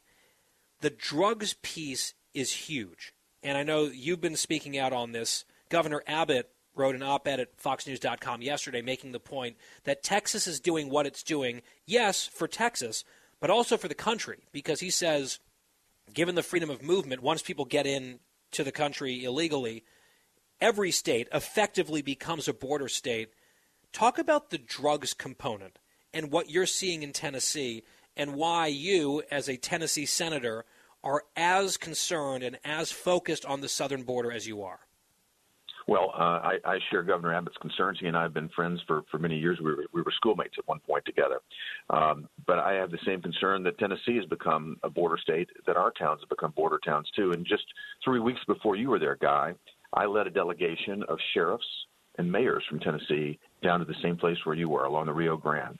We were in McAllen. We were in Laredo on Saturday night. We were there for 3 days on the ground and saw the same thing that you did in terms of the mass of illegal migration coming across the border, the human tragedy that's occurring there. I can't believe if we could get a single Democrat colleague to come from the United States Senate to see that they could stand by and watch that suffering go on. Every one of my Senate colleagues has got people dying in their own state, just like we do in Tennessee, from overdose deaths. And now the largest cause of deaths for people in America between the ages of 18 and 45 is drug overdose. That's the largest cause of death for people in that age range right now. And this is entirely due to the collapse of our southern border, and it's also due to the fact that the Chinese Communist Party has ramped up their partnership with the illicit drug cartels on the other side of that border. These are multi-billion-dollar illegal conglomerates that control the entire northern side of the Mexican border. You saw that yourself there, Guy. Yep. They control everything that flows across. They deflect and they consume all of the capacity of our Border Patrol agents, and then they push the fentanyl-laden drugs across the border, and they're killing our kids in Tennessee. The sheriffs told their stories of what they're seeing. Every sheriff in Tennessee tells me that this month is worse than the month before it in terms of the number of overdoses and deaths. We're dealing with it every day in every small town, in every county in America, and it's happening in my home state of Tennessee. Do you think Title 42 goes away as scheduled next month? I think they're going to have a very hard time with it. In fact, I actually have pushed to expand Title 42, and I've put forward legislation to keep it in place and expand it beyond the public health concerns that were initially created under the Trump administration to include concerns about drug overdoses and illegal smuggling that could lead to that. If any of those were concerns, that is another rationale to turn people back, which would be a reason to turn back everyone at that border. Of course, I haven't got a single Democrat to join me in that yet, but I'm still pushing. I think we're going to be able to keep Title 42 in place because Democrats in border states like Arizona are very nervous about whether they're going to get elected right now. You may see, surprisingly, more and more Democrats come on board to keep this in place. But we should go back to the Migrant Protection Protocol. The Stay in Mexico program that President Trump put in place, that actually killed the incentive to come. That was the right way to do it. Yeah, look, I think if the Democrats come on board, in many cases it's because they're worried about their own political hide, not based on the policy, the disaster that's unfolding. It's they're concerned about how soon this is happening in the proximity to an election, where a lot of them are up for re-election, and they're very nervous about that. Now, whether you get everything that you want into a bill or pass out of the Senate, who knows if Pelosi even takes it up in the House, the whole thing could die. And I know there's the big circled date, May 23rd at the White House. I don't know. I don't know how this is going to go down, but I know the people that I spoke to at the border for the last few days are absolutely petrified of what's going to happen if that change is implemented as scheduled. We'll see. Senator Bill Hagerty, Republican of Tennessee, here on The Guy Benson Show. Senator, thank you so much for your time. Thank you, Guy. Great to be with you again. All the best. You bet. And The Guy Benson Show Happy Hour continues right after this.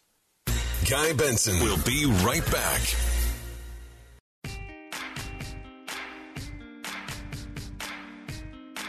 Happy Hour here on The Guy Benson Show. We are back. Appreciate you tuning in. So something pretty cool happened yesterday on the Senate floor. Senator Tom Cotton, Republican of Arkansas, gave a speech, not that unusual, and he had a staffer sitting next to him, also not unusual.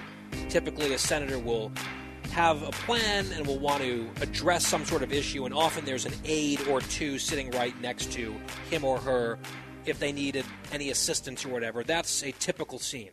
What was atypical about this was Cotton was surprising that staffer by, without her knowledge, telling the country about something that she had achieved and an amazing, heroic sacrifice that she personally has made in her life in recent months on behalf of the people that we left behind in Afghanistan. And I think the story of what this Cotton aide did is inspiring. It also reminds us again about the travesty and the debacle in Afghanistan.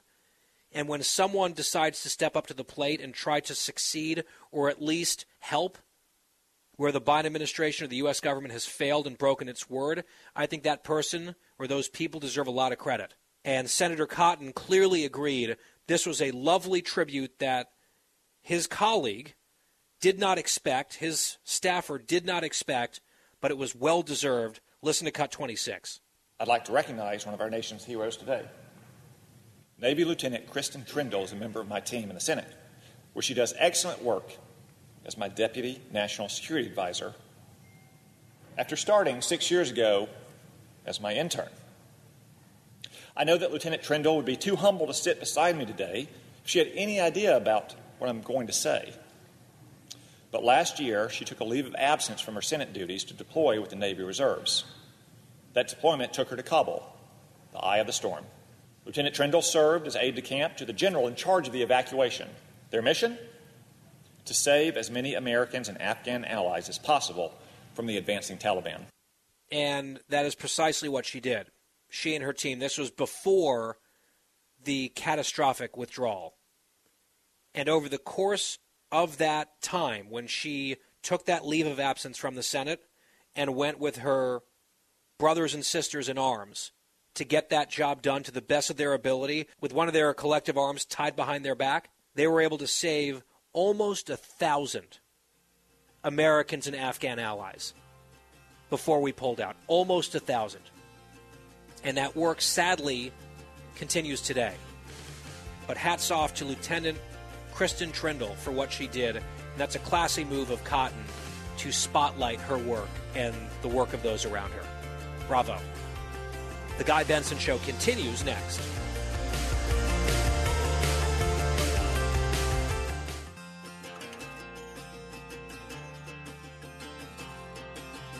Talking about the issues you care about. Guy Benson. As the happy hour continues here on the Guy Benson Show on this Thursday, let's go back to a conversation we had in our first hour today with our friend and colleague, Dana Perino, co-host of America's Newsroom, co-host of The Five. You know her. You love her. Here's part of my discussion with Dana. Jen Psaki gave an answer. You guys played it on The Five that evening. I was watching. I could see, and maybe I'm overreading this, but I could see in your face that you were not necessarily a fan of how this Q&A went. We'll just play it real quick here. Cut 23. Does the White House feel at all responsible, and what more can you offer to people who are on the border, in border communities who are experiencing loss and trials like this. Well, of course, we are mourning the loss of his life, and we are grateful for the work of every National Guardsman. I would note that the National Guard work for the states, and so he is an employee of the Texas National Guard, and his efforts and his operation were directed by there, not by the federal government. In this effort, in this apparatus, we've long stated that our immigration system is broken. There needs to be more done to invest in smarter security, to have a more effective asylum processing system, and we would welcome any efforts for any elected officials to work with us on that. So, Dana, you got the perfunctory expression of sorrow, and then a quick pivot to this was Texas that sent him there, and then a generic sort of boilerplate thing about solutions on a bipartisan level or something. What do you think of that answer?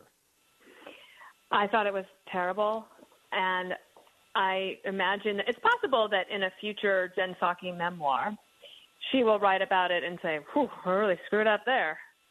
Because I can't imagine, well, look, I was very careful and cautious of everything that I've always said. And that was true at the podium. It was true when I was a little kid. Even when I was a child, if I ever heard my parents arguing, I would immediately go to, oh, he should have said this. Or if she wouldn't have just said that part, then they wouldn't be in an argument. And actually, if he had waited until we got home and then said it and not instead of doing it at the store, I mean, I was always constantly thinking of how is this going to come across. And so I internalized that, and then I take that to the White House. Now, for better or worse, right, because I think now, knowing what I know today and having more experience in the public and in terms of broadcast, I would be a better press secretary. But I would also say this, like, if I ever thought I would say something that would hurt someone's heart or that would hurt the President of the United States or that he wouldn't be proud of me for something I was going to say, especially if I had some wonderful snarky answer that I thought of that would make my friends laugh on Twitter but wouldn't actually be very funny in the reality, then I just didn't say it. And you can just imagine that if you played the first part of that clip and it would just ended at, and we are grateful for all of the work of the National Guard, period.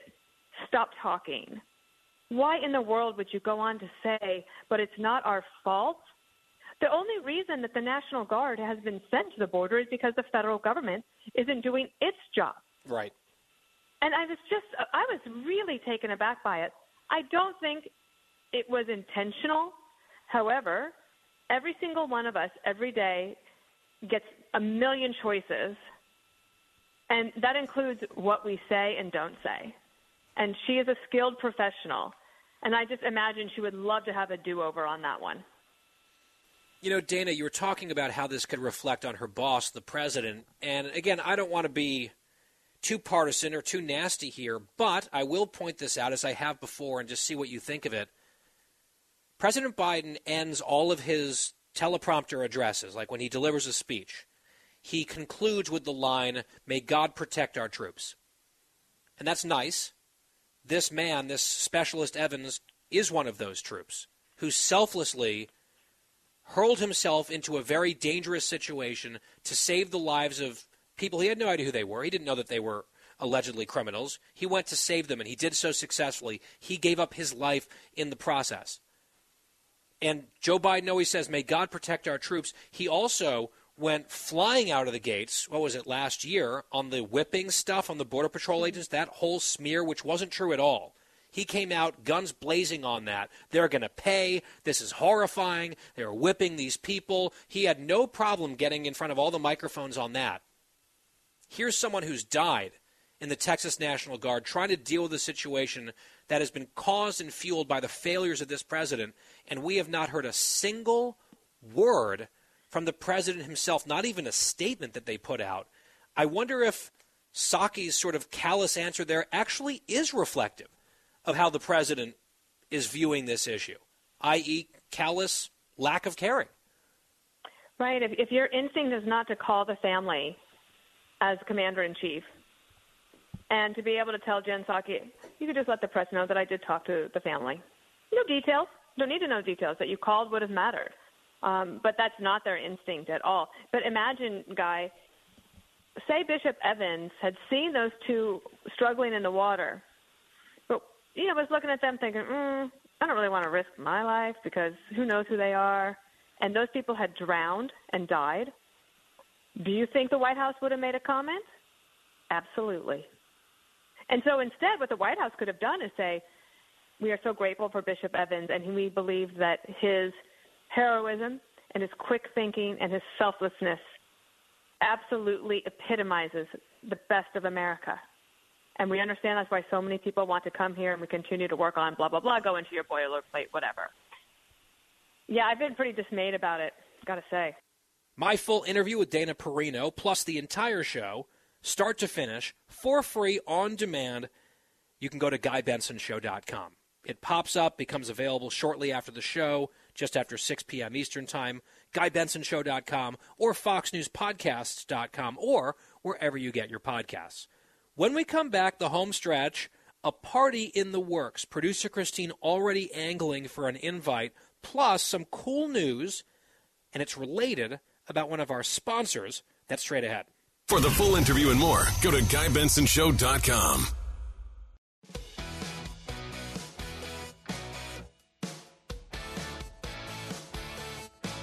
Home stretch on the Thursday edition of the Guy Benson Show. Thank you very much for listening. GuyBensonShow.com.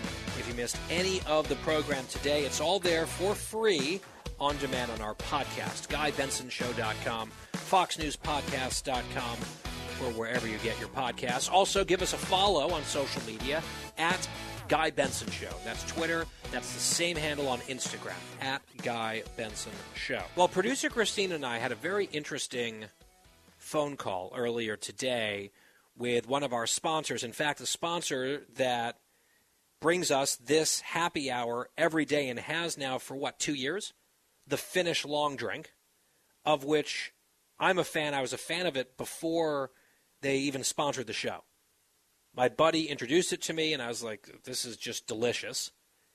It is a citrus soda, effervescent, best served ice cold, and then there's premium liquor in there. It's just delicious. It is the most popular alcoholic drink in Finland and has been for decades.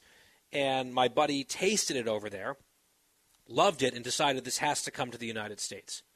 So a few years ago, that's what he started to do. It's been growing. They've sponsored this final hour of the show, the happy hour, very generously for a couple years, and that partnership is still going strong here. And we hear from you guys all the time. And by the way, we're not being paid anything extra to talk about this here. I'm just genuinely interested in it. I hope you are too. You guys send me DMs and tweets and all sorts of stuff on my personal social about when you're trying Long Drink, and it's come to your state, or you're going to order it, or what have you, and the reviews are strong, as they should be. So we were on a phone call with one of the people over at the Long Drink, just discussing some of these changes that are coming, this expansion that we've now been teasing for weeks. In fact, we told you about some of the new states where Long Drink had arrived. Tennessee, where our guest earlier this hour, Senator Hagerty, hails from, Wisconsin, Louisiana, Nebraska, Iowa. We told you about those. We got a preview of some of the other rollouts that are coming. We're allowed to tell you about two of them. Arkansas, if you're listening in Arkansas, please welcome the Long Drink to your state.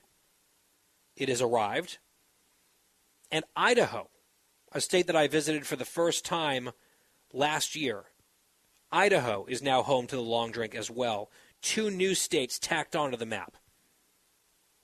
Now, what we can't tell you is, let's see, 1, 2, 3, 4, 5, 6, 7, 8, 9, 10, 11, 12, 13, 14 more states that I have here on a list that are rolling out currently or next month.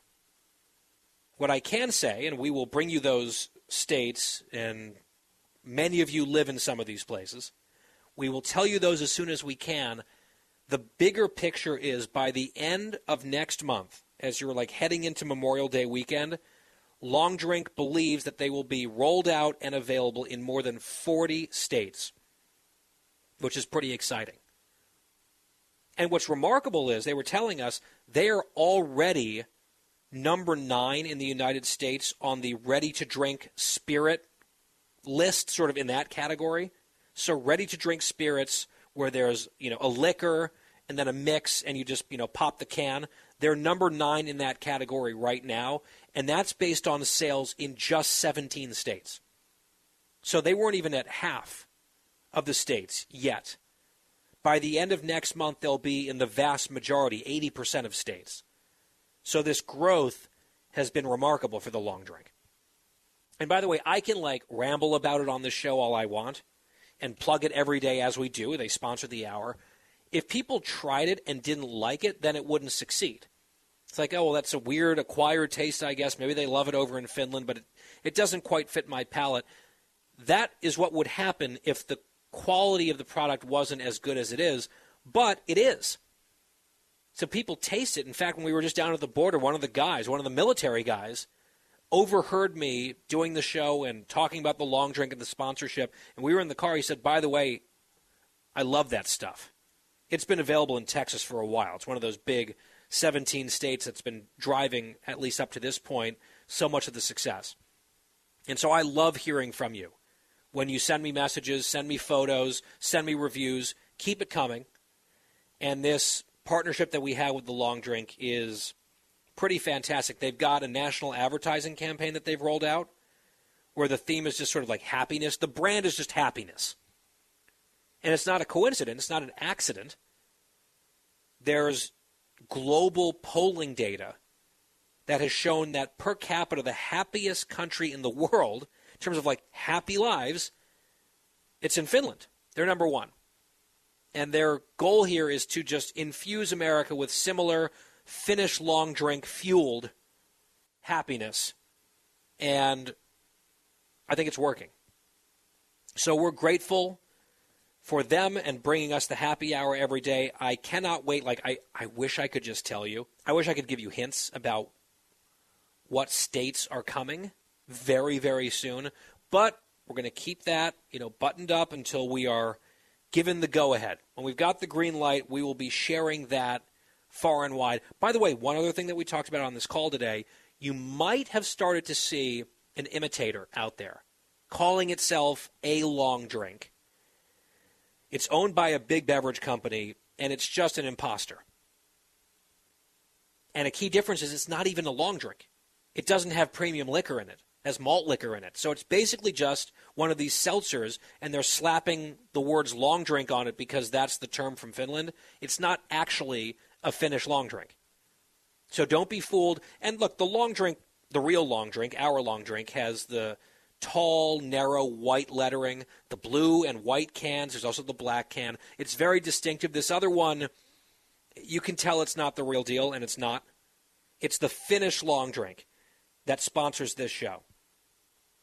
And one of their big celebrity backers and investors, he's about to do a whole advertising campaign in the coming months as well, because he's going to be in a huge, likely to be box office smash hit movie. So they're going to line everything up with that. So stay tuned for more information. We will bring that all to you in the coming weeks.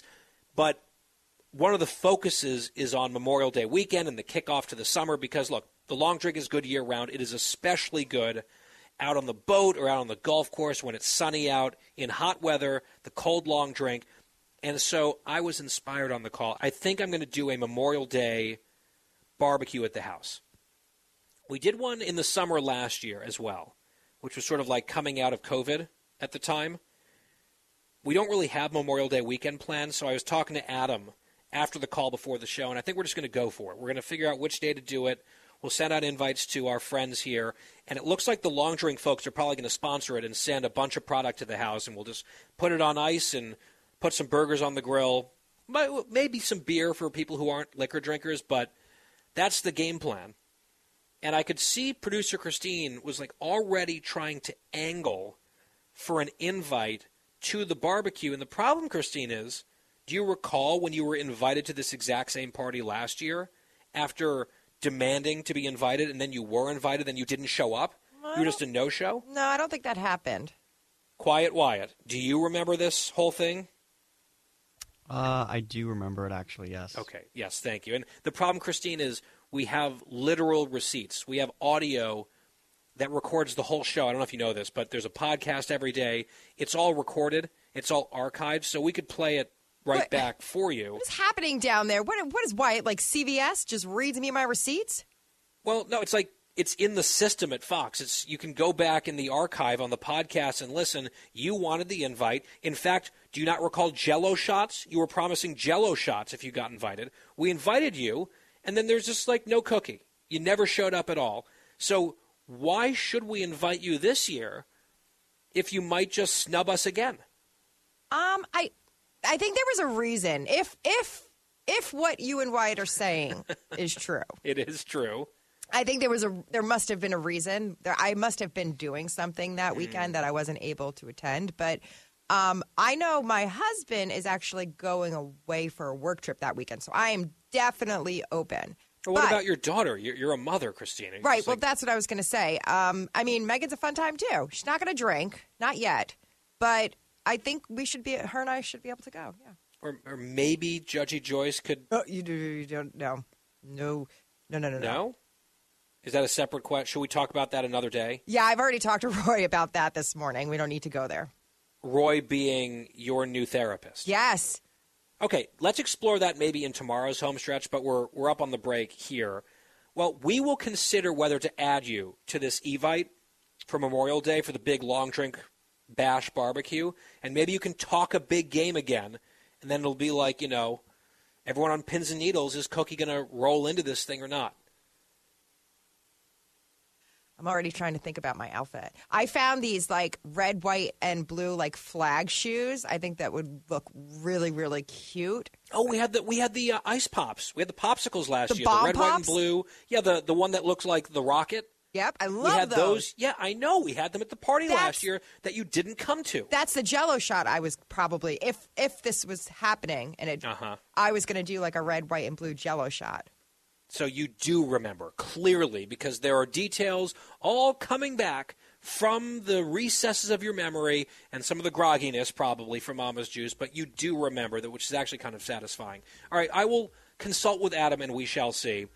Verdict to come soon.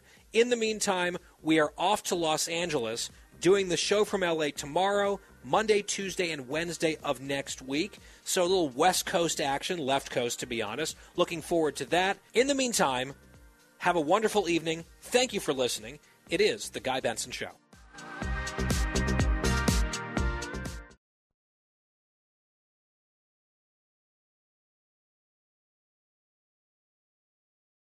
Jason in the House, the Jason Chaffetz Podcast. Dive deeper than the headlines and the party lines as I take on American life, politics, and entertainment. Subscribe now on FoxNewsPodcast.com or wherever you download podcasts.